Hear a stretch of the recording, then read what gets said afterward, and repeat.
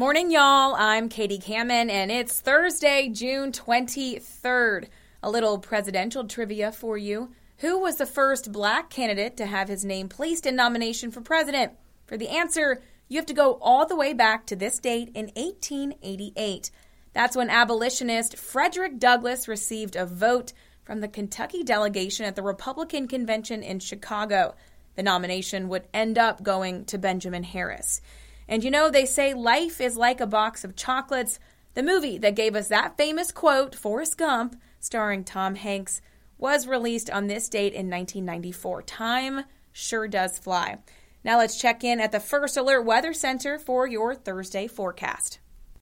And good morning to you. I'm meteorologist Joey Sovine. Starting out our Thursday dry, some high clouds outside this morning. Temperatures in the 70s, warm and muggy, 92 by lunchtime, and up in the mid to upper 90s this afternoon. Small chance of a shower or thunderstorm this afternoon. A little bit better rain chance as we go into this evening. In fact, this will be our best rain chance of the entire week. Also be the hottest day of the entire week. Heat index around 105 with a high of 97 this afternoon. Tomorrow we go down in the upper 80s, close to 90 degrees for a high temperature. And by the weekend, with lower humidity around, we have some cooler mornings. I think we'll start out in the upper 60s to around 70 for Saturday, Sunday, and Monday mornings with just a slight chance of rain this weekend. You're listening to Morning Y'all, your local headlines and First Alert weather forecast, powered by the Lowcountry's news leader, Live 5 News. Now, let's get to your morning headlines. A portion of a community under development on Daniel Island will be reviewed by a Charleston City committee tonight. Our Molly McBride had the chance to talk with the city more about the Knoll Creek Village and just what that committee is talking about tonight. Molly? Lisa, tonight the Technical Review Committee will decide whether or not Knoll Creek will be able to move forward with the residential portion of their development, which will include 320 multifamily units. The Knoll Creek development includes this existing office building, as well as the proposed construction of retail stores, a restaurant, single-family residences, and more. However, the committee will only be focusing on reviewing the multifamily residential portion tonight. The city says tonight is the last stop in their review process, meaning if all goes well, Knoll Creek will be given the go-ahead and break ground on the 320 multifamily units. And then once they've addressed all the comments coming out of TRC, they should at that point be able to go vertical. For more information on the Knoll Creek residential development, visit live5news.com and click on the story. Reporting live on Daniel Island, Molly McBride, Live 5 News. Charleston firefighters might be getting paid more. The city's Human Resources Committee is making a preliminary suggestion for cost of living increases across the board for them. That comes after some firefighters have been campaigning for pay raises for about a year. While city officials say they're listening to the plea, they point out that to make it happen, it means a possible property tax increase for residents. Charleston firefighters' pay is based on tiers, with more education and experience starting at a higher base pay. Following base pay, firefighters have a few opportunities to get raises but eventually cap out. The city's Human Resources Committee is also suggesting an additional adjustment to firefighter pay for the 2023 budget. A proposed mixed-use building in downtown Charleston along King Street that's part of a larger development has been conceptually approved by a Charleston City board. The architect says it was designed with help from both the community and preservation groups. Ray Urena has more. A proposed 7-story structure in the heart of downtown Charleston could bring around 10,000 square feet of retail space and 200 apartments to Upper King Street near Line Street in the next few years. Last night, Charleston's Board of Architectural Review was unanimous in giving conceptual approval to Building 1 of the planned Courier Square development. As part of the land zoning, the building must either keep 20% of its apartments affordable or pay a comparable fee into the city's Affordable Housing Fund each year. The Historic Charleston Foundation says the inclusion of preservation groups like themselves and the community in the design of the structure is rare in architecture. The building's lead architect says the building has been in the works for around a decade.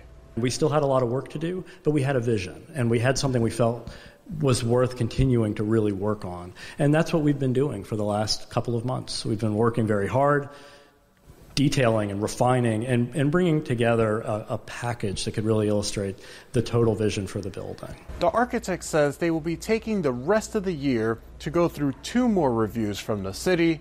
They hope to break ground sometime next year, but a construction cost hasn't been announced. In the newsroom, Ray Urena, Live 5 News.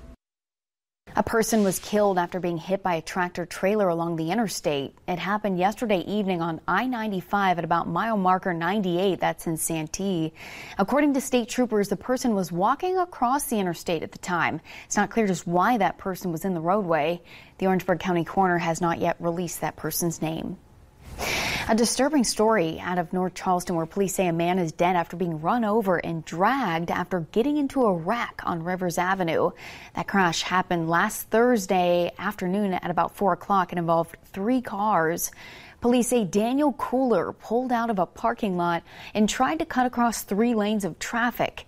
There was a wreck and Cooler was thrown from the car and hit by another car that dragged him for about 30 feet. Police have determined that Cooler contributed to the collision and they continue to investigate. The Charleston County coroner has identified a 14-year-old girl who was killed in a crash involving a dump truck on Johns Island. Jimena Rodriguez was a passenger in that crash last Friday afternoon. Happened on River Road near Murraywood Boulevard. Charleston police say the dump truck collided with that car. Both drivers suffered minor injuries. No charges have been filed at this time. Removing a sunken ship from the Charleston Harbor. Our Lauren Quinlan now back with us. She joins us now live. So what's so important about removing those boats from the water? Lisa, the group told me that the sunken boat was causing harm to the surrounding marine life and also boat safety. And with some extra money, they were able to remove that boat, but also one right next to it that has been abandoned for years. The nonprofit Wounded Nature Working Veterans and the Leadership Charleston Group were able to raise enough money to lift what they are calling the Rusty and tow out a boat that's been abandoned in the Charleston Harbor for about 3 years. A team of divers, a towboat crew, and law enforcement were all hands on deck for this removal. Part of the process included slings and airbags getting hooked onto the boat. Then they floated it up, bringing the Rusty to the top of the water. The team then worked from there. Rudy Sosha, the CEO of Wounded Nature, says these boats are dangerous to the environment. When the fiberglass breaks apart and disperses, it gets into the oyster beds and contaminates them. And fiberglass is glass strands coated with plastic. Then you have the batteries, you have the gasoline. Sosha says the state doesn't dedicate any money towards boat removal, so they are always looking for corporate supporters to help fund their projects because removing a boat can cost anywhere from $2,000 to $100,000. The Leadership Charleston Group says they were grateful to work with this organization and they are looking forward to working with others in the Charleston area and keeping these waterways clean. For more information, click on this story on Live5News.com. Reporting live in Charleston, Lauren Quinlan, Live 5 News. Actor Ted Shackelford from Knott's Landing celebrates his 76th birthday today. U.S. Supreme Court Justice Clarence Thomas is 74 today. American Idol ex-judge Randy Jackson turns 66.